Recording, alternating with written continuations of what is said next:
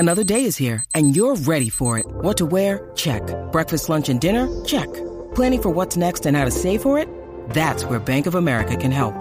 For your financial to-dos, Bank of America has experts ready to help get you closer to your goals. Get started at one of our local financial centers or 24/7 in our mobile banking app. Find a location near you at bankofamerica.com/talktous. What would you like the power to do? Mobile banking requires downloading the app and is only available for select devices. Message and data rates may apply. Bank of America N.A., member FDIC. Hello and welcome to Only Stupid Answers, the best dang podcast you can get your little ears into. Hope your little ears have been safe this week. It's been a crazy couple weeks, but we hope you're staying safe, wearing your mask, staying hydrated, and listening to this podcast. Also checking out our reviews at youtube.com/onlystupidanswers. We've been talking about the DC Universe original content, aka CW original content, and HBO Max original content. DC Universe ain't looking too good, but hey, they supported this show, so we gotta say thank you. Also, I'm gonna say thank you to my co-host, Mr. DJ Woldridge. Hey, that's me. And I didn't say my name. It's Sam. Sam. Thanks for joining us. Yeah. It's Sam and DJ. You know, we're over 200 episodes into this stuff. It's like you take some stuff for granted. Yes. Yeah, so we got to make sure we got to get our names. Yes. In case this is where you're hopping in for the first time, welcome. Appreciate you. Love you. No, that's too much. But we appreciate you joining us. And we appreciate our very special guest joining us. You might know her from Screen Junkie. She's also been on Schmodown and Actually, which, by the way, I did that too. You should go watch our episodes because that was a really fun show to do for a little bit. Thank you, College Humor. Let's give a big, warm welcome to Miss Danielle Radford. Yay. Danielle, thank you for joining us. Hi, hello. Thank you guys so much for having me. And thank you for reminding me to stay hydrated because if y'all know me, I'm nothing but thirsty. But how's your quarantine going? It's okay. I think it's off and on for everyone. I think that the important things are, yes, stay hydrated, wear your mask. How much am I allowed to cuss on this? I never remember. As much as you more want. Than usual. Okay, don't do fuck shit. And you know what fuck shit is. Yep. So don't do that. I am fostering a cat right now who is in love with me. Love it. He will get his forever home soon. And I hope that, he's a cat. He'll be fine. He'll fall in love with them too. I think he's just a big lover. But everywhere I go, he's there. He's like a dog cat and he's huge. He's like corgi sized. Wow. Yeah, he's big. He's got to be mixed with something. But yeah, he's such a lover and he's such a sweetheart. And so that has been helping me get through core because it's for me, if I have someone else I have to take care of, I get over myself. Feel that. And he needs me. And yeah, he needs me. He needs to be fed. He needs his litter box changed, which also means it's Danielle, you have to clean your house. It just turns me into a responsible parent, you guys. Yep. No, I feel you. No, I totally get it. I've been kind of doing just to be totally honest, I think I mentioned this last week, but there was a death in the family, an extended family member, and that kind of affected my sister and her husband. And they've got kids, but they're quarantining somewhere else. But I offered to do social distance babysitting a little bit. Yeah. They've been because it's you're trying to be safe and we haven't seen anybody, so you're trying to weigh the options. So we just kind of hung out outside for a couple hours so they can have a second. But it's I don't know, man. But it did for me, to bring it back. It was a nice distraction for me because I think the first month or two I kept being it's only been weeks, it's only been whenever I work out, I always try to count down or try to make the numbers seem smaller in my head so I can manage it. But there was a certain point where that broke and it's just I can't handle it anymore. But why, helping out with my nephews and my niece, they're just there's so much energy all the time. There's no time to think about anything else. I don't have time to think about my problems. I gotta throw the ball with them again, or I gotta pick them up again, or I gotta throw them into a tree. I don't know what I'm supposed to do, but I gotta keep them focused and not let them hurt themselves. Right. Yeah. No. And I I'm quarantining alone because I live alone, which was tight before this started. And now, not so much. But I've had a couple social mostly I do the Zoom stuff where you hang out with your buds and you watch something on Netflix Party or, you watch things together. I'm very much looking forward to, I'm going to be watching, I think with my friend Adam, we're going to watch Money Plane this weekend, which I'm very excited for. Yeah, I've been seeing Money Plane. Oh, Sam. Oh, Sam. Money Plane. I'm sorry. Do we have time for me to talk about Money Plane? Oh, please go into Money Plane. It is the only thing I want to talk about. Please. Money Plane is this movie that is about. It stars Kelsey Grammer and Adam Copeland, who some of you might know as Edge from WWE. Nice. And Thomas Jane is in there. Denise Richardson's in there. Joey Lawrence is in there. So it is about Kelsey Grammer is this dude who is like, there's billions of dollars in crypto on this plane. So he hires Edge to go on the plane and steal it because the plane is basically like a floating, like black market casino in the sky, which I know your first question is, isn't the whole benefit of crypto that it's not physical? Mm-hmm. Yes, Sam. That is the entire benefit of crypto is that it's not physical, but it is on this plane. And one of the great things is there was, I don't remember if it was in the trailer or if it was released. There's this great scene where Kelsey Grammer is trying to explain the money plane. He's basically like, they're the biggest badass motherfuckers on this planet and they're all betting for whatever you might want on. If you want to bet on a guy fucking an alligator, money plane. And what would that bet be? First of all, yes. Is it that he would do it, that he wouldn't do it, that he would survive it? Right. That they would be cuddling afterwards, that they would exchange phone numbers, that the gator would ghost him. Like, I need to know exactly what this bet would be. But I was already in on Money Plane because it's already looks like just the worst movie, and I love bad movies. And then as soon as that came out, it started going around Twitter, and I was like, all right, I'm not alone. We're all money planning. Yeah. I was seeing our pals Joe Starr and Lon talking about Money Plan. I've been seeing their chatter on Twitter. Yeah, it's interesting, the movies that are coming out. So many movies not coming out, avoiding theaters. But some, like Scoob. Instant classic Scoob is a movie. Yeah, Scoob. Yeah, that's a movie we all remember came out last month. Oh yeah. Oh, was that last month? A month ago. It feels like it was like 13 years. This year is a decade, and I think we've all just got to be okay with it. Oh my God! But going back to your point with the cat, with the pet, my wife and I got a cat in February, so before everything was going down, and we already had a dog, and that has been helpful. Having the pets is helpful for a variety of reasons. My wife works at a hospital nights, and so there's a good portion of the week where I'm home alone, and so it's good to have the pets around. But also with the cat in particular, because the cat is the most unbothered creature I have ever encountered in my life. Like it does not, like we've had an issue getting the cat to stay off of the counters. Because the cat's name it's missing an eye, and so we named it Bonnie after the pirate Anne Bonny. And the cat is a pirate. The cat likes, if you leave food out, she's going to find it. But like we'll spray the cat or whatever, and then like 2 minutes later, we've just sprayed the cat and she's run upstairs. 2 minutes later, she's up cuddling next to you. She doesn't care. She's unbothered. Her and the dog will get into wrestling matches, and the dog is about 10 times the size the cat is. Oh, for sure. And she's just like jumping on it and clawing at it, and just not intimidated, doesn't care. And it's like, I need to be more like this cat. Like my dog is scared of everything. My dog worries. Just the worried dog face. Like whenever there's a sound, 5 houses down, she'll bark. She's just worried about everything. This cat, nothing bothers this cat, and it's like I'm more like the dog. I need to start being more like this cat, where this cat is unfazed. This cat is just doing its thing. Yeah. By the way, my dog's the same, where he's the best. He looks like a little baked potato because he's put on some weight during quarantine. Who hasn't? Okay, it's fine. I haven't actually. Weirdly, I am the only person that will come out of quarantine looking better than I went in. I have no idea how I did that. I think it's literally just drinking more water. You should just write a book about it. That should be your how to lose weight in quarantine if we ever go back. But my little baked potato Dwight, I've now learned that he will immediately go under the bed if he'll run into another room if he hears Velcro, if he can somehow hear people filing their nails. He can hear that, and he runs. Or if he what was the other thing? It's something else. Like it's all these like weird little things that will make him immediately go and like run under the bed.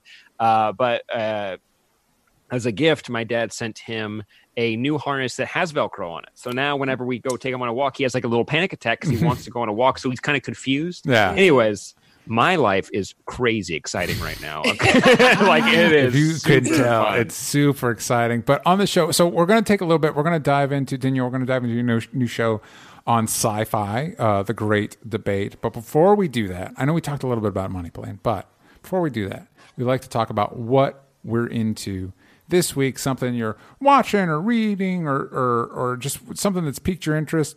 And Sam, let's start with you. What have you been into this week? I'll keep it brief because I want to know what you guys were into, but we talk about comics. So I'll give a shout out to Deceased Dead Planet that DC put out. It's a follow-up to DC's from last year. It's DC's answer to like Marvel Zombies. And it's fun. And like I really like the pitch for DC so far. I forgot where we left the story before.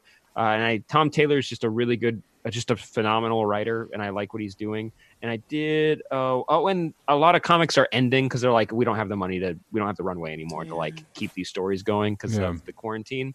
So Doom Patrol ended. I think it ended when it was supposed to, but it's just a bummer. You know, like there's a couple other Hawkeye ended, which was a bummer. Like all these other ones ended. But like there's other books that have come back. Also, like I've been trying to do more French lessons. I've just over the years I've always like taken like a few French lessons through like Rosetta Stone or Duolingo or something like that. But I've been getting kind of far, but like it's only like my understanding of it. Like I can't communicate with people. Like I could read it or I could watch a movie and I'd understand a good chunk of what it is. But I started picking up French comics to just try to like challenge myself to like don't look up the translation, just try to understand what it is, because I just need to do something else. I need to I signed up for Masterclass too, and I've been like watching like Neil Gaiman and R.L. Stine. They talk about writing, and I there's this one on mixology, which is really interesting because even if I'm like never gonna make these drinks, it's like super cool watching them use all these like crazy ingredients and stuff. By the way, if you want motivation from a writer, R.L. Stine, fucking great. He's always like, writing's not hard. It's like people ask me how I come up with ideas. He's like, you just do. he's like, I can't tell you like to like look into your soul. He's like, just think of something you want to write about. Yeah, like that's it. Like, and then when he gets into like the nitty gritty, that's the interesting part. But he's like, I can't like tell you how to come up with ideas. You just do. And he still cranks out 7 novels a year. Oh my god, that's crazy that this man keeps doing it. Anyways, I've been trying to do things like that, but the piece of media that is consumable to all of you if you have HBO Max that I would recommend is Close Enough. It's from the creators of Regular Show on Cartoon Network, which I didn't watch. But Close Enough is like a Bob's Burgers equivalent, I guess, because it's about this young couple in Los Angeles that has a kid that probably got married because they had a kid, but they still love each other. And they live with a divorced couple in a very small apartment, and it's just watching them like LA living, and it's part of it, I guess, is kind of wish fulfillment because you're just watching them live a normal life. They're like, look, they went to a bar. You're like, oh my god, that's great. They went to a park, like they're going shopping. But also there's like that otherworldly weirdness that like a lot of Cartoon Network shows have that's really enjoyable. Like the second episode opened with a recreation of the Turn Down for What music video. But I don't want to say more. I think just go watch it. But it was a fully animated recreation of that, and that's one of the best music videos of all time. So true story. It's really good. So check out Close Enough. And do I have any other recommendations? Oh, I rewatched yesterday the Danny Boyle movie, which DJ, I feel like that's not on your list of movies to check out. But I will say it is now. I feel like it's going to be like a yearly movie to check out for me and my girlfriend. It brings a lot of joy because it isn't about the Beatles necessarily. It's a fun sci-fi exploration of like, what if you got to create the thing that you love? And is that like morally right for you to do that? And I like that exploration. And also it's a movie that I'll just quick explanation. It's a movie where a guy gets hit by a bus. He wakes up and for some reason, no one knows what the Beatles are. No one's heard those songs. And, but also in this world, there are other things that don't exist. Like no one knows what Coca-Cola is. No one knows what Harry Potter is. No one knows what the crazy one is. Cigarettes. Those don't exist. And it's like, I don't know how this even works, but it's just this fun exploration of this in the movie. It's really delightful. But that's it from me. Danielle, we'll throw it over to you. Any like movies, TV shows, books that you're into this week or you'd like to recommend? I guess I wish that when I got hit by a bus, everyone forgot the thing that I loved so I could make it. I would love to make X-Men. Instead, I just forgot everything I loved for a little bit. So that's kind of a big bummer. Not quite as fun. Not quite as fun a premise. Not quite as fun. So right now I am single, which for the first time, I mean, I've been off and on since I've moved to LA, but this is really the first time I've been like single, since I've moved to LA, and I've been here forever. And so I've been really into like love stories, but like specifically super hardcore queer ones. Nice. I think it's just because I'm pan, but I was in a heteronormative relationship with a dude who was also pan, but whatever. So I've just been really into that gay shit right now. And so I've been just watching the gayest stuff. So what's She-Ra? So fucking gay. Yeah. Yep. Go check that out. And also She-Ra, I joke that it's so fucking gay, but the most important part of it is it's really about the idea of, okay, what if you found out you were the chosen one and you found out that being the chosen one fucking sucks? Mm-hmm. Like, what if you found out that you were the chosen one and like, you know, I don't want to spoil it, but yeah, just go and not in that angsty way where it's like, everything rides on me, but no, like in a real way that I haven't seen a lot of media tackle before. So check that out. That's really good. That is on Netflix, and that is just ended, so you can catch all of it. Awesome. Harley Quinn. Yeah. Super into the DC Harley Quinn. DC Harley Quinn, because I think all of us, when it first came out, we were a little bit like, oh, cool, they're going full edge and maybe it'll be interesting, but oh, it's so exhausting, all the edgy humor. But what Harley Quinn does, they do the same trick, but like on a way less bleak, nihilistic scale that BoJack does, where there will be the dumbest, quote unquote, edgiest, whatever thing you've ever seen. And then in the same time, you're watching this amazing, actual, genuine character growth. And not in that way that a lot of people be like, well, they did this in this episode. But no, you're actually watching people grow and make choices. And you're falling in love with people that you didn't think you were going to fall in love with as characters, and watching their progression grow. And there's still so much humanity, even though they're constantly saying the word fuck or whatever. Yeah. So yeah, that's when I got super into. I have been just really into the show Shameless for like most of this year. It's just been, it's a really good show. I like the way that it's written. And again, it's got that good gay shit. Mm-hmm. And probably the gayest thing that I have been into during Core. I have started reading fan fiction, my friends. Oh, hell yeah. Okay. I thought you were going to say something else, but yes, that's gay. What did you think I was going to say? Well, okay, so like, since you're mentioning shows and animated shows, I thought you were going to say Steven Universe. That show is gay as hell, and it's amazing. It's gay as shit. But I feel like I talk about Steven Universe every time I talk about gay shit, so I was like just cutting it off. Oh, okay, so we haven't had that many guests who have watched it. DJ hasn't checked it out. Did you watch Steven Universe Future? Have you watched all of it? Oh, I'm all caught up. Steven Universe, it's cartoons now are going back to what, and maybe they were, and I just wasn't paying attention. But I feel like a lot of what cartoons back in the day used to be able to do is take, make things really fun and really light, but also weave in these themes that could be really heavy, but they do it in a way that is accessible for all ages. Yeah. And so Steven Universe, they've got really funny songs about like a character called Cookie Cat who saves the universe. They've got like a thing called Breakfast Buddies, which is about like sad breakfast foods. They've got all kinds of really funny, crazy stuff. And it's this huge, actually really deep universe. And it is incredibly funny. But at the same time, they find a way to talk about, and again, not in a way that is heavy-handed, but in a way that kids would understand, or like all ages. They talk about things like consent, which is a huge one. They talk about issues about like embracing who you are and your identity.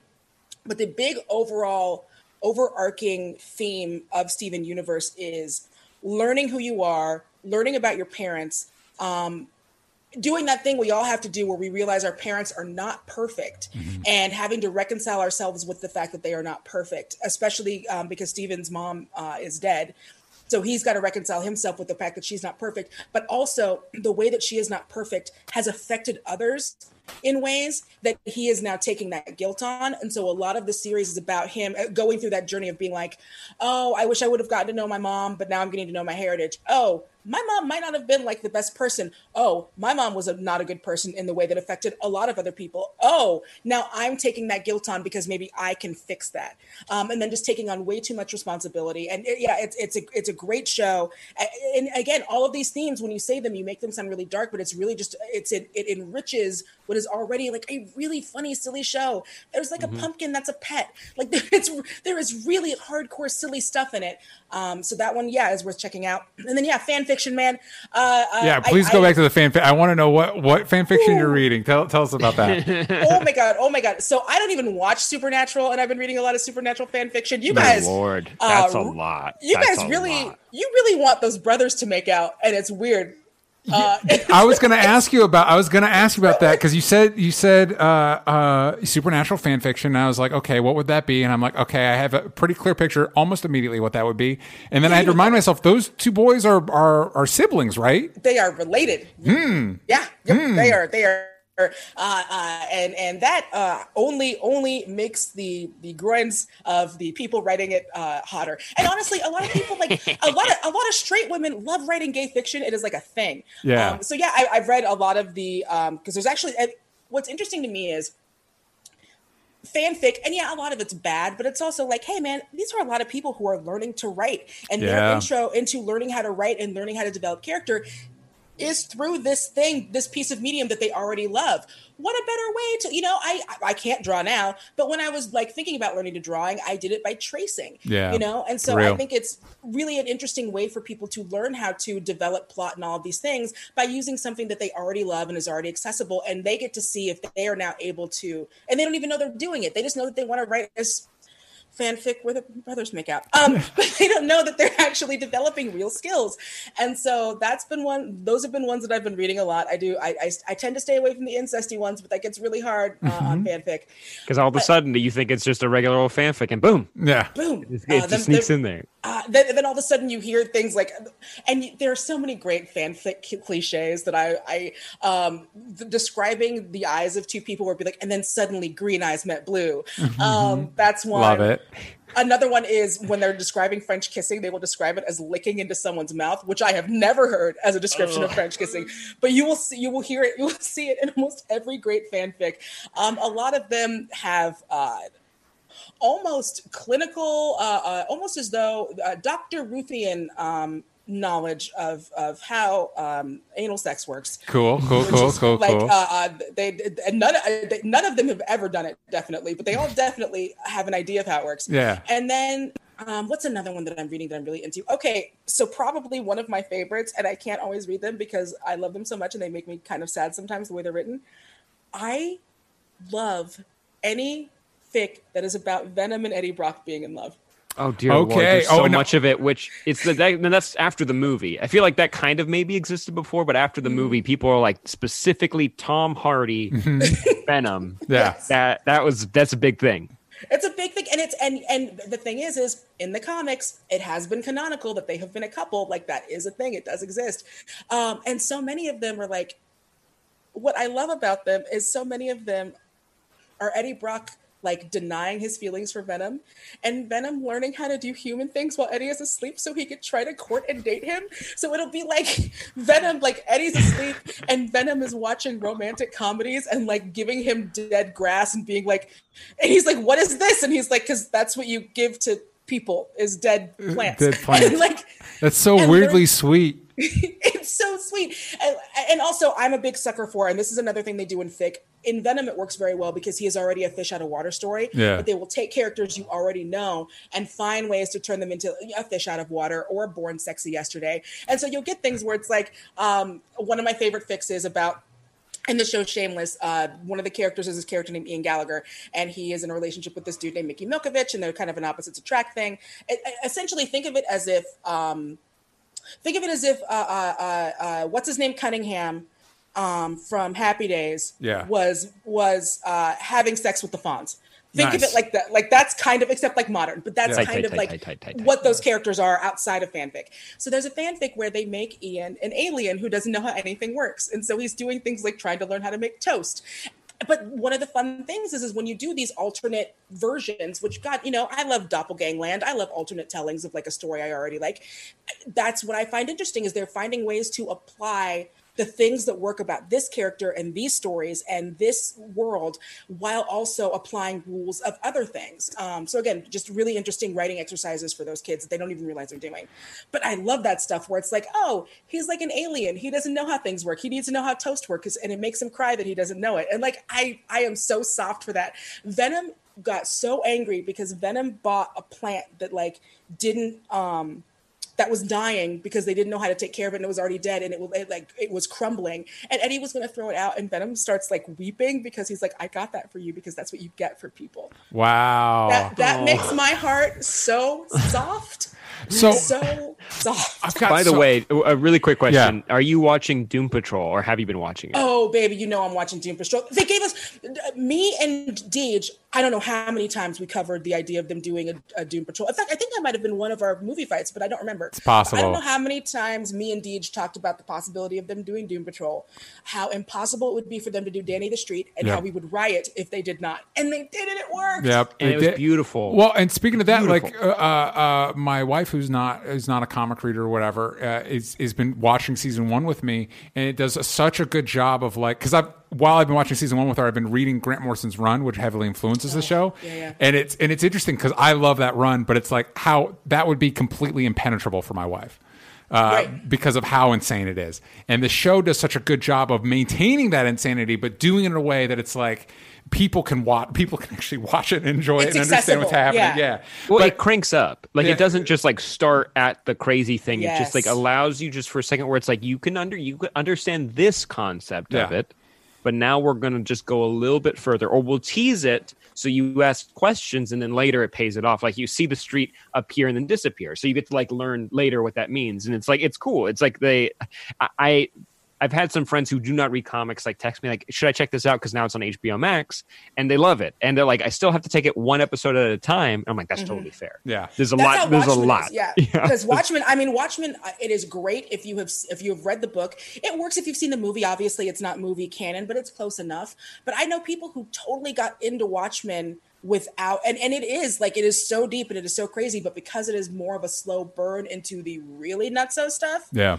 I did find that I knew a lot of people who were like super into it. Like I believe Tor, Joe Starr's wife, who was also an amazing artist. She is not just a wife, but that is an access point for some people. But Tor, again, amazing artist. Go check out her Insta.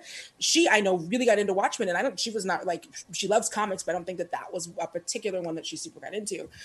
So that was one that a lot of people I knew, and Black Twitter ate it up. Black Twitter was like, "Oh, you're talking about Tulsa? We should probably go watch this thing." Mm-hmm. Wait, so I don't want to lose track of the fan fiction though. Real quick, I have more to say. I'm sure. I want to circle back because you know when we talk about fan fiction, we talk about the horniness of it all, and I wonder is that like the main driving? Are people making fan fiction because TV isn't horny enough for them, or the comic or whatever it is not horny enough for them? Also, follow-up question. Did fan fiction get a bump from 50 Shades of Grey, which is famously started as Twilight fan fiction? And so was that like a shot in the arm of a community that already existed and now more people are dabbling in it?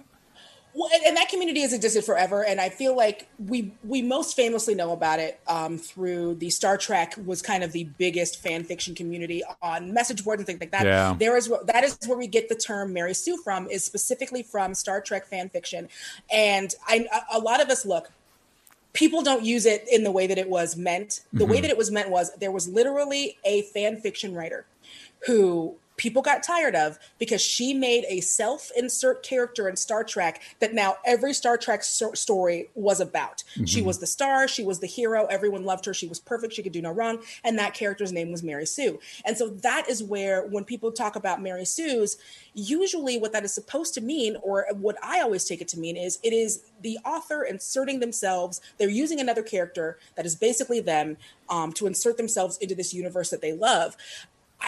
There are, that does happen in fiction. Stephen King famously did that in fiction, and not even, I think Lady in the Water was also that, right? Yeah. So I would say Wesley from Star Trek: The Next Generation could be argued was author insert. Well, and going back to Grant Morrison, going back to Grant Morrison, his Invisibles run, there was a character named King Mob that was literally like supposed to be like a chaos magic transplant of him in the comic. Yeah, exactly. And I will say that when I first started writing, we did not have the internet back then. I'm not going to tell you how. Well, no, we did, but it was like expensive and it was AOL and it was on discs. But so when I first started learning to write, I didn't know that I was writing. What I was doing was I was tracing comics and creating stories about the X-Men with a character who was me. Yes. And that's what I was doing. I didn't put it out there for public consumption, but that was like my entryway into writing. And maybe that's why like I have this love for fanfic, because for me as a kid, like that was my entryway into doing it, was being like, I love this world. I want to be a part of this world. Here's how I can be a part of this world. Yeah. And I hit them. I had so many Spiral Bound and composition books, because I would do them in composition books because then people would think I was just studying and not that I was being a nerd. So, you know, but that for me was like me telling stories, and I couldn't draw. So I would trace different panels, and I would literally go through and like find panels of books I was already reading that I liked and like create books out of it. Remixing, I guess you'd call it. So it, or now we would call it machina, whatever. Yeah. Where you take something that existed and then you turn it into something worse. So, but so, yeah, I do think the horniness is obviously a big part of it. Yeah. And I think that for a lot of folks, it is a way to express sexual stuff that maybe they can't express, that they are learning to express. It is also just like anything else. The horniness is what fuels the thing. You know, the horniness, the reason we got credit cards was because, or online credit card processing was because of porn. Like the horniness has always been what drives industry. Eventually, when they start making like really good androids and robots, we're going to look back and say, you know, the real doll walked so that androids could run. Like that's what it's going to be. And that's just the truth. And so I do think that is part of it. But there are a lot of people on there where you read things and you'll be like, I put smut in it. I'm not good at writing smut, but I figured I should try. But smut gets the hits. Like if you can write good smut, you will have. And so the people who write the most popular fanfic, it is a combination of really good smut and really good story. And especially for a lot of kids who, if you can't get porn on your computer, mommy, daddy don't necessarily know what all the fanfic sites are. You know what I mean? For real. So you can go on there and you can read. And again, it is a way where it's like, you know, if your parents see it, they just see like, oh, they're reading their little stories. If they're not actually going through it, they're, you know, I assume the kids these days know about clearing your history, but say that you didn't and you were looking up a gay porn and someone in your family might have seen it. That's embarrassing. Even if your family is cool, you don't want to talk about what you like. But if they see that you were on Archive of Our Own and it's like, oh, it's that little writing site they go on. Yeah, they're right. You know, they're reading their stories. They're reading their whatever. That's also a way to be able to do that. And then also maybe, if you're really kind of embarrassed about it, you can pretend to yourself like, oh, I'm reading this for the plot.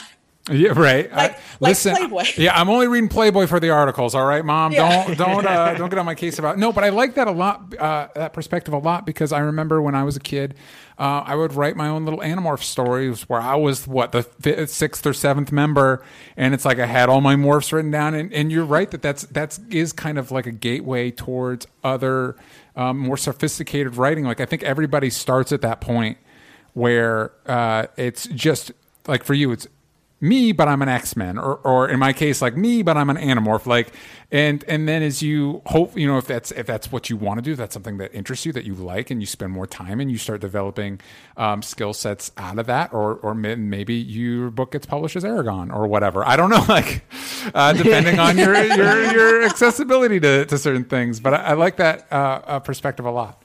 By the way, what did you turn into? If you can remember. Okay, so because every Animorph had their fighting morph and their bird morph, and they were all different. And my fighting morph was a jaguar, and so I did a lot of research on jaguars and how they could drag. I think I had a whole sequence where, because jaguars could drag stuff in the trees, it like killed a Hork-Bajir and dragged it up into the rafters so people couldn't find it or whatever. And then finding a cool bird of prey that wasn't already taken by the main characters was tough. But I think I settled on a kestrel, which was a type of falcon that was in Florida when I was in Florida. And it's cool. It's a small little falcon with red feathers. It's cute. Yeah, I think those were my go-tos for that. Right. And then and another thing is, again, we make fun of the idea of the Mary Sue or the whatever, and obviously we're making fun of ourselves for doing this. But a lot of writing is just doing that in a way that's more sophisticated, and you can't see it as much. So much of it is, oh, well, you know, I put aspects of myself in all of my characters, or I put aspects of the people I know in all of my characters. And that is just kind of a natural thing to do. Yeah. It's just like you bury that stuff real deep. You know, It's not literally, well, I am a mutant and my name is Masquerade, but her real name is Danielle and she has purple eyes and she can have every mutant power ever. The end. Yeah. That's the starting place we all begin at, and then as you hopefully as you get a little bit more sophisticated with your writing, it becomes like, listen, she has this really powerful mutant power, but also she's complex and she has problems. You know what I mean? That she needs to overcome as a person and grow. You know what I mean? But you're 100% right. And what's funny is that the only people we let get away with just straight up doing that still are stand-up comedians. They're the only people where it's like, I'm going to have a show that is just about me. And granted, the show has to be about how you are messed up in a lot of different ways, but it's still in the end, you're the one everyone likes. Yep. Still in the end, the show is about you. The one addendum to that would be is I just finished season 2 of Rami. And that show ends on a very bleak. That season ends on a very bleak note for the character Rami. Oh, I haven't caught up yet. Yeah, I heard it was really good. It is really good, but it's like if you thought season 1 puts you in like awkward situations, it's season 2 is like, oh wait, hold my beer. We're gonna go even deeper. There was 2 episodes this season where I literally had to like pause the show and like take a minute to like process what was happening. See, I can't do. Yeah, I did that with season 1. The episode where the miners are drinking and when he's high and talks to the friend's mom. Yes, those were and the final episode. Actually, there's a lot of times I paused. I had to pause season 1 because it was rough. Yeah, it gets painful. I sympathy cringe. So if you sympathy cringe, I also sympathy cringe. So there are going to be moments of that in season 2 where it's I think it's worth it. I think it's a good show, but there are moments where like, wow, this is bad. Like this situation is really bad. And I will say that the catharsis of it, of just like in real life, when you do something that's incredibly embarrassing or incredibly dumb, and then you're able to get through the other end, the catharsis of that, I was like, well, I survived that, so I guess I can survive. You know what I mean? There is that catharsis there. But anyway. I did want to mention, Daniel, thank you for bringing up fan fiction. It's one of those things where it's like, I definitely read a lot, a lot of like I think Pokemon and Harry Potter probably like was the one, like what I'd read the most. And, like it just kind of ranged on what kind of stories they were, but thank you for bringing it up because it's like one of those things that's just buried in my head. I'm like, yeah, I did read like a shit ton of it when I was like in high school. Like, and I just did like Kingdom Hearts. So much like they go to the Marvel worlds or not Marvel worlds. They go to like the Pixar worlds. That's before they did that in like Kingdom Hearts 3. Those were like the ones I would like try to look up and read because those were like that's what I wanted. That's the other thing is it's like it's fan casting. It's the stuff that the fans want, and so other fans write it. But it's also you will see the supernatural guys, and aside from just them also making out, they will be like, okay, well now the brothers are at Hogwarts also making out. Yeah. Like there are all of these different ways that these things come together, and I think it's so easy. And I've been guilty of doing it before I really gave it like a critical look now that I've been reading a bunch of it. We all used to make fun of fanfic. And I think it is one of those things where I'm gonna just say it, a lot of fanfic is written by women. And so it becomes that thing. And especially when it is like the Snow Queen, Ice Dragons, when all of those things come out and it's like, oh, the ladies like the Twilight. So then, it became 50 Shades of Grey. And it became really easy to make fun of that because we make fun of things that are inherently for women. Look, we all know what Twilight is. Mm-hmm. We all know what it is. Twilight ain't Shakespeare. Yeah. And it is worth a critical view, like no matter what. All work is worth a critical view. But sometimes I do have that moment where I'm like, you guys go a little too hard on some things, which are just as corny on the other side. Yep. For sure. And I will read, I'm going to read the new Twilight book because it's going to be fucking terrible. Mm-hmm. And I love reading things that are terrible because I read all of the Twilight books because someone told me a werewolf fell in love with a baby. And I'm like, I have to read that. I have to know. How does the werewolf fall in love with a baby? What is the bet for gator versus man? These are the questions I have to know. But yeah, so I think now that I'm giving it more of a critical look because it is something that I have been reading. And also because I've been doing, aside from, I'm going to create the segue for you, Sam. Aside from the writing and the stuff that I've been doing on Honest Trailers and The Great Debate and all the other writing I've been doing, I've also been trying to do more of my own kind of narrative writing.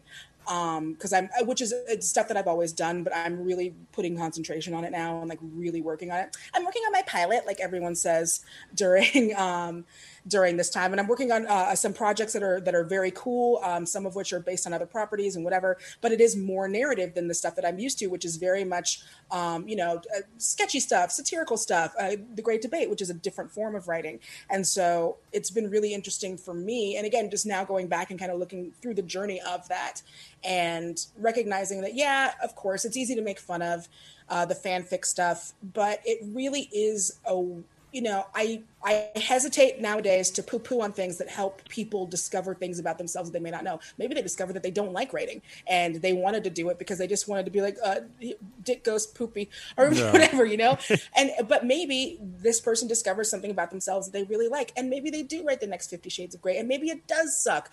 But just because that happens, I personally know many great writers who have started doing fanfic. I won't tell you which ones they did. I won't tell you who they are. Yeah. But I know people who are very talented who did make their start there.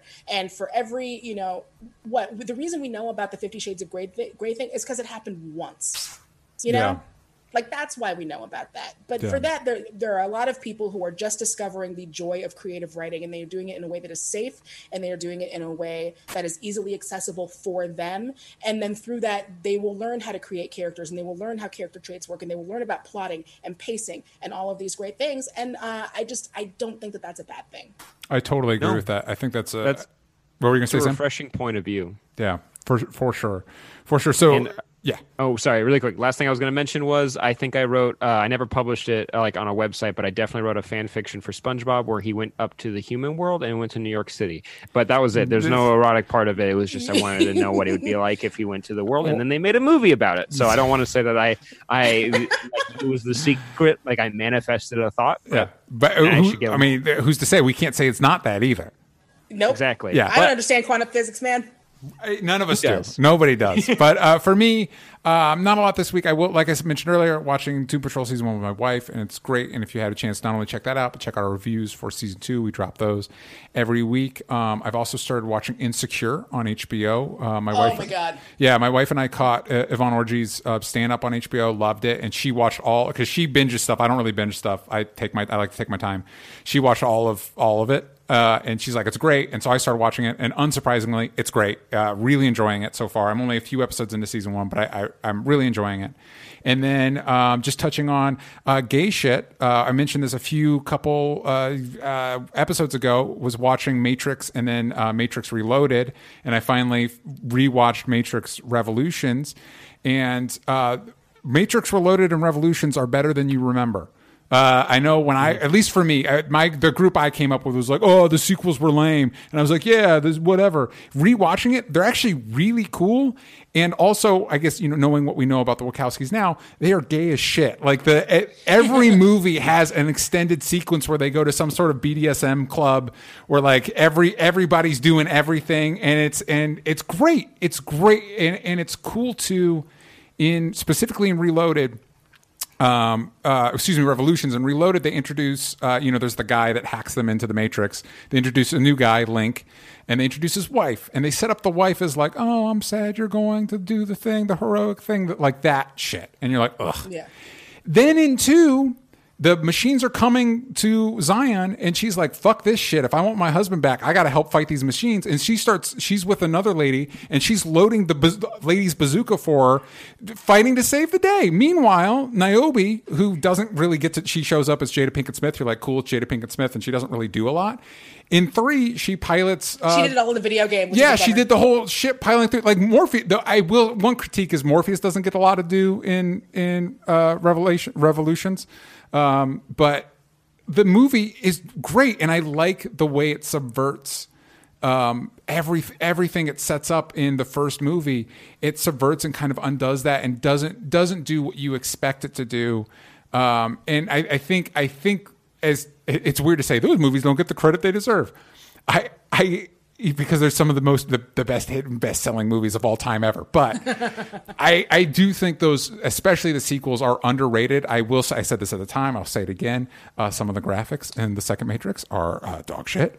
Specifically when he's fighting all of the Smiths. But but the ideas behind everything, and for every sequence like that, you've got a sequence like the attack on Zion, which is breathtaking, is genuinely. I know it's not the cool wire fu shit that we liked in the first movie, but the sequence where the machines are attacking Zion is genuinely breathtaking.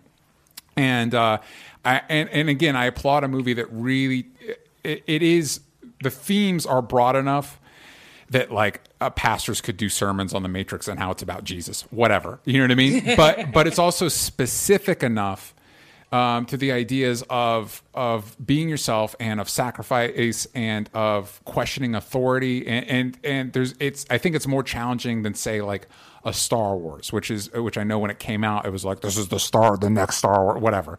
I think a lot of the themes in it are more challenging than that, and so I applaud the movie. And now I'm probably going to check out the Animatrix. And now, before when they're like Matrix 4, I'm like, whatever. I'm like, now, like, no, I'm genuinely into. I don't know what you're going to do, but I'm genuinely excited and I'm genuinely into it. And before we move on, in the chat on over here, we've got Ulysses Campbell. What other people are into? Ulysses Campbell started checking out The Expanse, which I'm very happy to hear because I love The Expanse. Kevin is saying Vinland Saga, which I don't know what that is, but I'm sure it's awesome. Vanny has started watching Leftovers. Efren is finishing up Dark Leopard Red Wolf for a book club, and starting My Dark Vanessa, which I'm going to assume those are both books. David Rodriguez is rewatching The Boys, and Caitlin Conway is saying we should watch BoJack Horseman, You Cowards. And all I hear is that it's depressing, so I don't know if how much I'm gonna prioritize that. It is so funny. It really is like one of the funniest things. There you go. It's great. Oh, and one that I forgot, and we don't have to talk about it in depth, but I do have to say, I May Destroy You, which is done by Michaela Cole, who did Chewing Gum. That is another one that is really great, but Insecure reminded me that I was watching that. And I usually don't recommend stuff until like they're done, but this is one I want people to catch so that they make another season. Is I May Destroy You, is that a joint HBO BBC production, or is that because I'm going to check it out. I've heard nothing but great things about it. I'm going to check it out, but I haven't had a chance to yet. And also Vanny wants to thank you for sticking up for fanfic writers. And then Kevin just explained that Vinland Saga is a Viking anime, which when you say that, I'm a little bit more interested because there's the clash of cultures there, anime and Vikings. I'm sure it's interesting, but we spent a lot of time on fan fiction, which I think is great. I'm glad that we did. But I do put it in the title. I do, yeah. But I do want to take a second to talk about your show, The Great Debate, which Danielle, you play DB8 on it, which is kind of the Robo sidekick character. And I'm going to be honest, it took me an embarrassing amount of time to decipher for myself what DB8 stood for. I'm embarrassed to admit. I'm like, DB8? Wait, DB? Oh, idiot. That's debate. Yeah, you fucking moron. But yeah, so you're kind of like Baron Vaughn's kind of like quippy robot sidekick. Yeah. I am the Andy to his Conan. I'm a sidekick, so they check in with me on stuff, and that whole process is like really, really cool, because I'm recording all of the stuff live, like when they do it, because I'm also one of the writers. Like I'm a content producer, so I'm also a writer. So those are the things I content produce. I content produce DB8, and I content produce a lot of the writing. So when I'm up in the booth, I'm also like I'm saying the stuff for DB8 to stay, like as though I'm a producer, and I'm just like, hey Baron, like here's something that we forgot, or like, hey Baron, it's interesting that this person said this. Here's a fun fact that maybe everyone didn't know.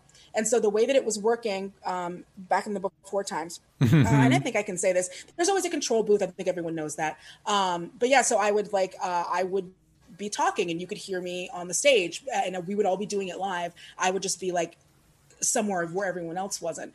And yeah, the apparatus was really cool. If you see DB8 blinking, if you see DB8 smiling, if you see DB8 moving, that is actually me doing that. Like it is tracking my face, cool. and I am doing that. That's funny. Yeah, That's when you see cool. DB8's mouth moving, I am making that happen. Like that is a thing it is doing because my mouth is doing that. And so that is something that I always thought was really cool. And I think I can say this. I don't think they're going to get super cranky about it.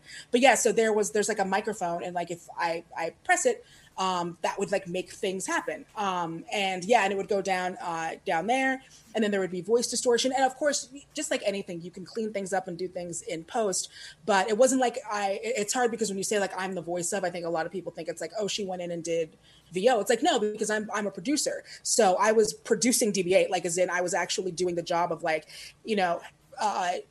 coming in and again, just like an Andy, just like any kind of sidekick host or whatever, or like a producer. Like if you've ever seen, I'm trying to think of the name of it now. And Desus and Mero, where their producers will jump in and like with a quip or like say something really quickly, like off camera. I'm basically doing that, but I'm doing that through being a robot. And so, that was really cool. And writing on it was super fun. They brought me in pretty late in the process. They brought me in February. It was very, very quick.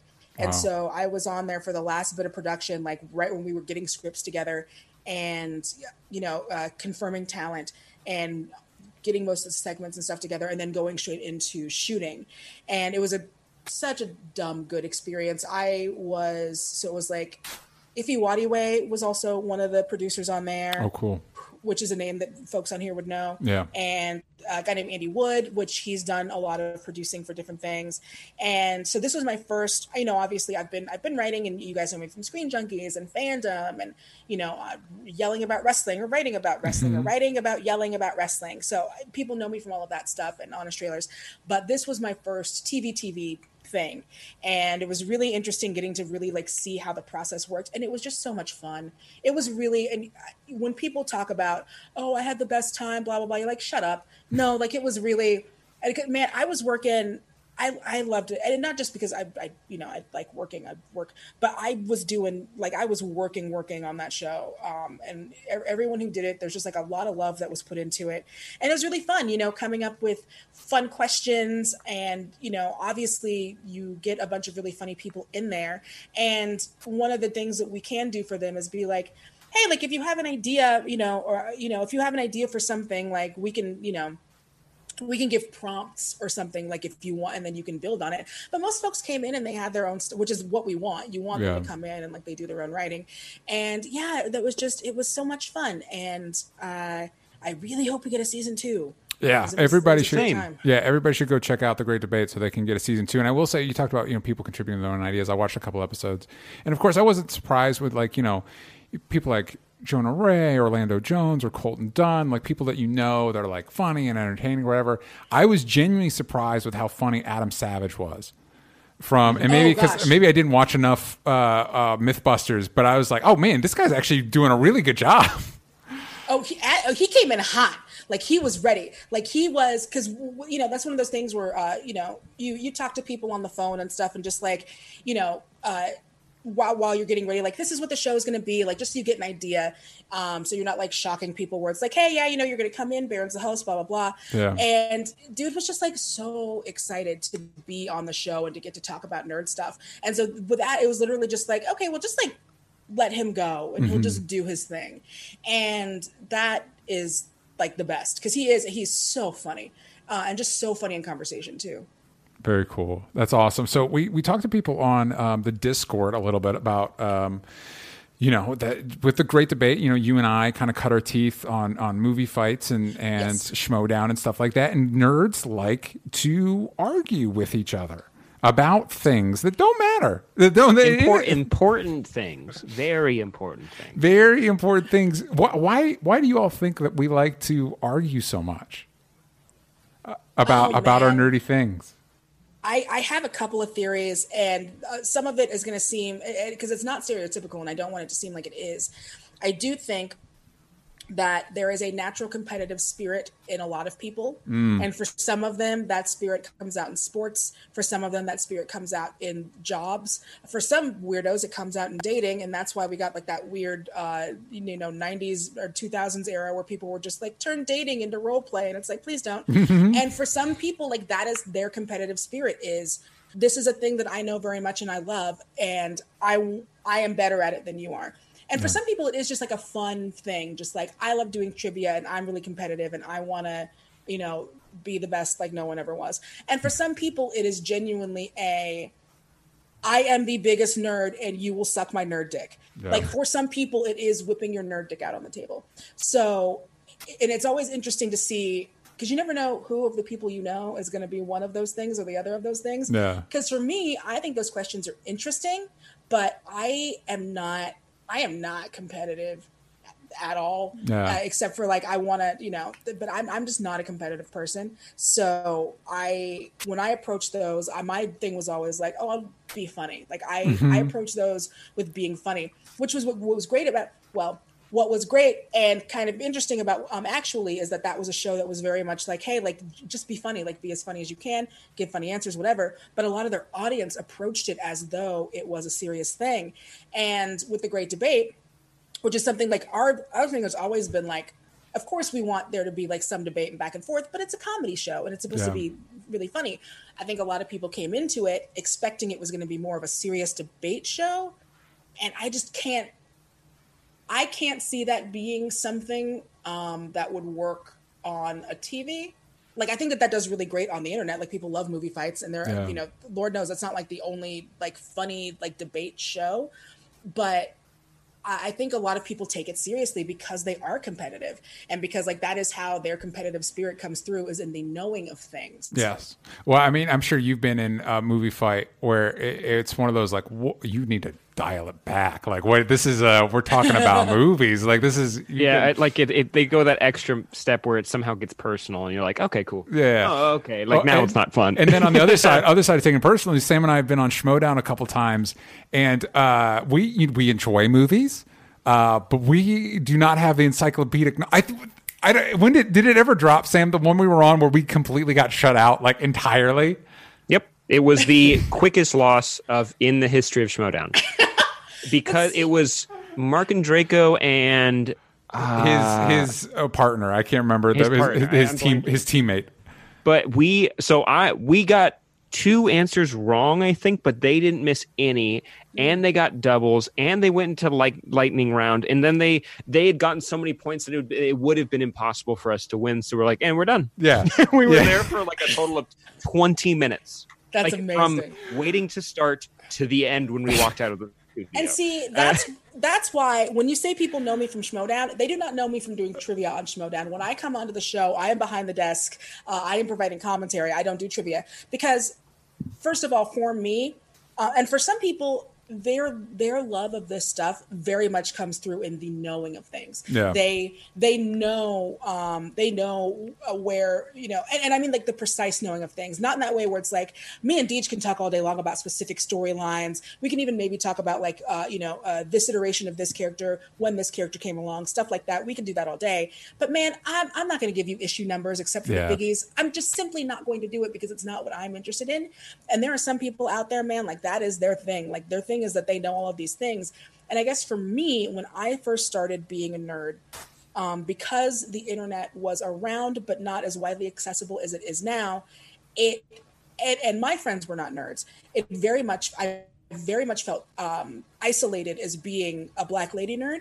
And then, of course, when the world opens up, when the internet comes, you discover that we've all been there all along. Yeah. But you don't know that. And so when I would go into comic shops, I would have people do that thing of like, did your boyfriend drag you here? Or, oh yeah, you like comics? Well, and that just, for me, like that kind of gatekeeping is like not for me. And the Schmodown is supposed to be about fun. And a lot, like the competitors who do it, they have fun, but they take it very seriously because a lot of the audience on there, they take it very seriously because like that is their thing. And like, I'm not saying it's necessarily gatekeepy, but I'm saying like the knowing of those kinds of things is for them. And so I have watched just from a side, because I haven't done that many episodes, but I've watched just as someone who has a lot of colleagues and friends who do this show, as it has gotten progressively more and more competitive to the point where people now are like up studying with flashcards for like a week before they do a match. Like they take it very, very seriously. And I mean, if that is the thing that you love, sitting around in flashcards and learning trivia and doing all that stuff, man, that's dope. And I'm glad, like that is so awesome that you now have a place where you can do that. And I think that is amazing. For me, that's not necessarily my thing, which is why I like to watch the Schmodown. I love the people that do the Schmodown. I love the people behind the Schmodown. Ken and Mark are amazing. Mark is my special baby boy who lives in my pocket. And I love that they have this thing that they have built themselves that people are so passionate about and that they love so, so very much.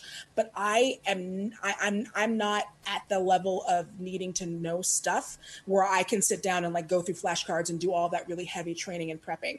And yeah, so that's like that's why I don't do the Schmodown, because if I did, I would do worse than you guys did.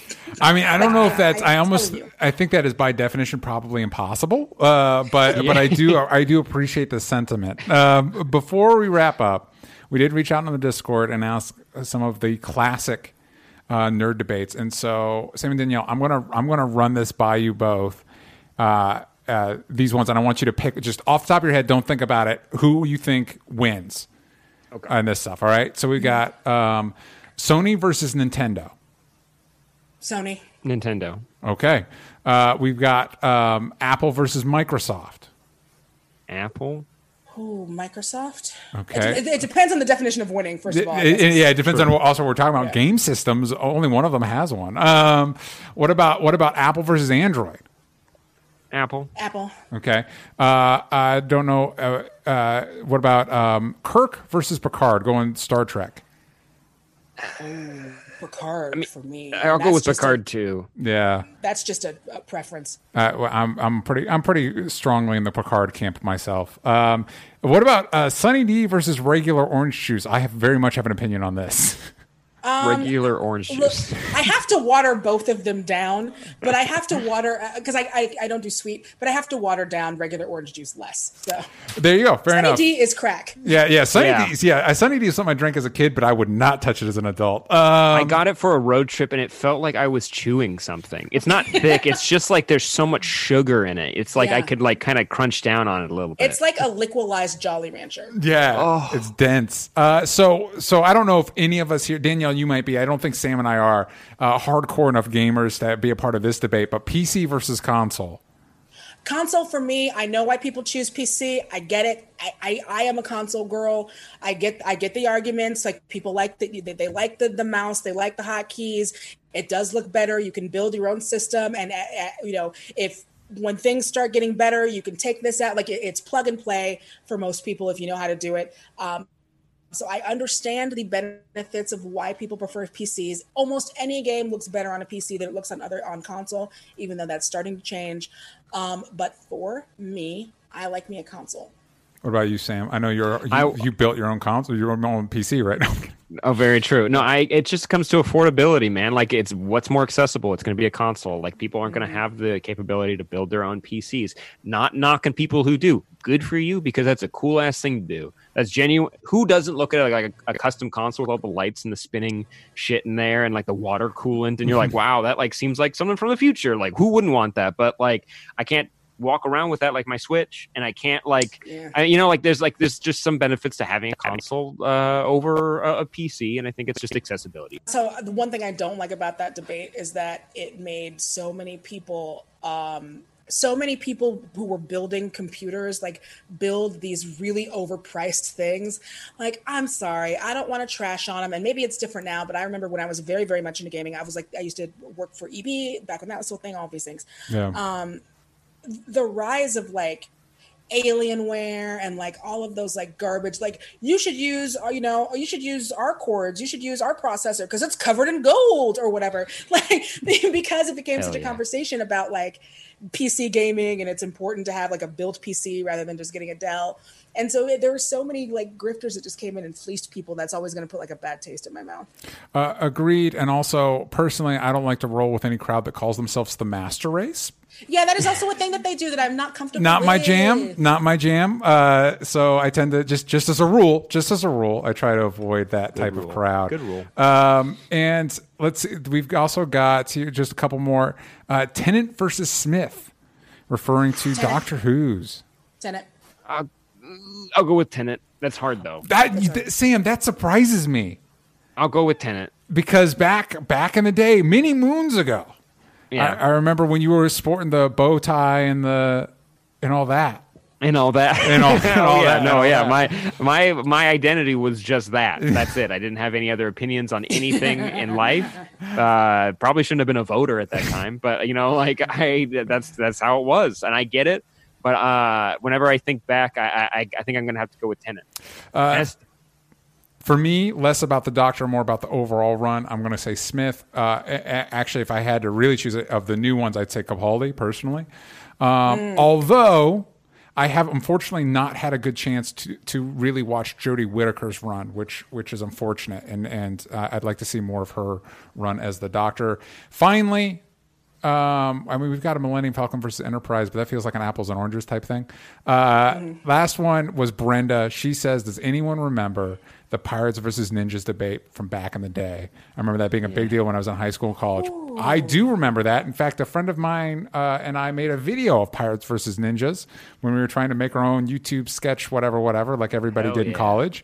And that was our best hitting video. It was part of a contest or whatever. And actually, it got maybe 1,000 views. And we're like, whoa, we're YouTube stars now. No That way. hurt so bad when I was doing that too. Because I remember we got 2,000 views on a video after 2 months. We're like, dude, we're making it. Dude, we're so close. Yeah. We'll be the next thing. That did not work out. What about you all? Do you have a vote on Pirates versus Ninjas? It's like bears versus sharks. You remember that one too? It's like what? And then everyone's like, bear shark wins. It really depends on it depends on the venue, man. There you go. If you're on a ship, probably pirate. Also, ninjas, right? Pirates are drunk all the time. If we're being realistic, if we're just talking about skill sets, you know what I mean? Pirates were just drunk dudes rolling around on the ocean, dicking around, and ninjas. They've all got scurvy. Yeah, ninjas were professional assassins. Anyway, you take them both and you put them in Nakatomi Plaza. I'm going with ninjas. There it is. Ooh. There you go. We did. Somebody in our Discord. Hold on. Now that you've mentioned Nakatomi Plaza, Efren mentions Die Hard and Lethal Weapon as Christmas movies is a debate. Yeah, I've heard that debate. I think it was one of those things where people thought it was really cute for a while to call them Christmas movies, and then it became a thing where so many people were doing it that everyone was like, "Yeah, we get it." They're set during Christmas. We get it. They're set during Christmas. Well, no, and hey, man, I watch a lot of stuff, weird stuff on weird holidays. I get it, but I just think it became, how every year there will be one new thing that all of Reddit decides on and everyone talks about. We had the year of bacon. We had the year of, and so this was the year of, Die Hard is a Christmas movie where you heard that everywhere and that was what everyone was talking about. And I think that's where the burnout came out from. Well, and also for this particular debate, it's weird because both of those, Shane Black did not write Die Hard, but he influenced it. Specifically, I think his note was set it on Christmas because Shane Black likes to set his movies on Christmas. Yeah. So we get it. Shane Black has a bit, and it, for the most part, a pretty entertaining bit. Although wasn't the new Predator movie set on Halloween? It was. Okay, I blacked out most of that movie, if I'm being honest with myself. But anyway, so that's, if you guys have a chance, go check out The Great Debate on Sci-Fi so you can get another season. I know I checked it out on the Sci-Fi app on my system, so you can check it out there. Danielle, where can people find you? Where can they check out your stuff? What else are you doing other than The Great Debate? Oh, a whole bunch of stuff. And I wanted, because I'm not by my computer and I'm a really tired baby. I forgot to mention that Christian is also one of the people who does Schmodown, and it's great. You can just find me on Twitter as at Danielle Radford, because I managed to get that one first. Nice. Hell yeah. I didn't manage with Insta, so you have to go to Danielle_Radford. Boo. Close enough. Close though. It's close. You do what you can. You do what you can. It's close enough, and I can link it places. It's fine. Now I'm just being a baby. Where else can you find me? Those are the two major places. Again, I'm on Fandom. You can find me there. I usually run 3 times a week, doing the live show in the morning, and then other various things. Sometimes I host their Hey Fandom series, which is a really fun series where we bring in just very talented people. And we had Nail Noel Stevenson come in, who is the creator of the new She-Ra, and we chatted with her. We had in the voice of Yakko and like all this stuff. Again, names are slipping out of my brain right now, and I apologize. So we had him on. I think it was Rob Paulson. We had him on a few weeks ago. Thank you. We had on, I believe, Nolan North. We had on, and so these are live shows that they're not on. You can watch them on YouTube live, but if you want to interact with the show, because it's a Q&A show, so it's live. So like we'll have questions that we'll ask, but we also, if you're watching it, you can either ask via text. So you can, like, if you don't want to be on camera, you can send in a text and we'll read it out loud, or you can be on camera and like you can ask them a question directly, because everything is remote, man. So why not? Yeah. And so that has been a really, really fun thing, and I get to host that sometimes. What else am I doing? Again, if you like the idea of listening to me wrestle, yell, I do that on Tights and Fights. Where else, man? I think that's about it. Great Debate. I mean, I know that there's more, but if there is, I'll tweet about it, I'm sure. Exactly. So you can follow her at Danielle Radford for more info on all that.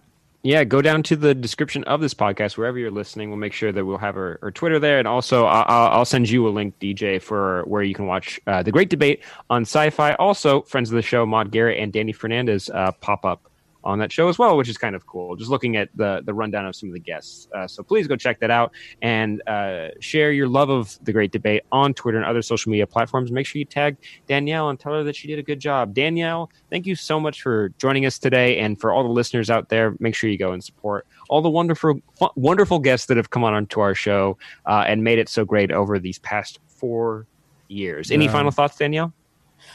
No, I think that's, again, forgive me. I'm like, literally, I can't think of anyone's name. This is why I don't do trivia, because I can't think of names.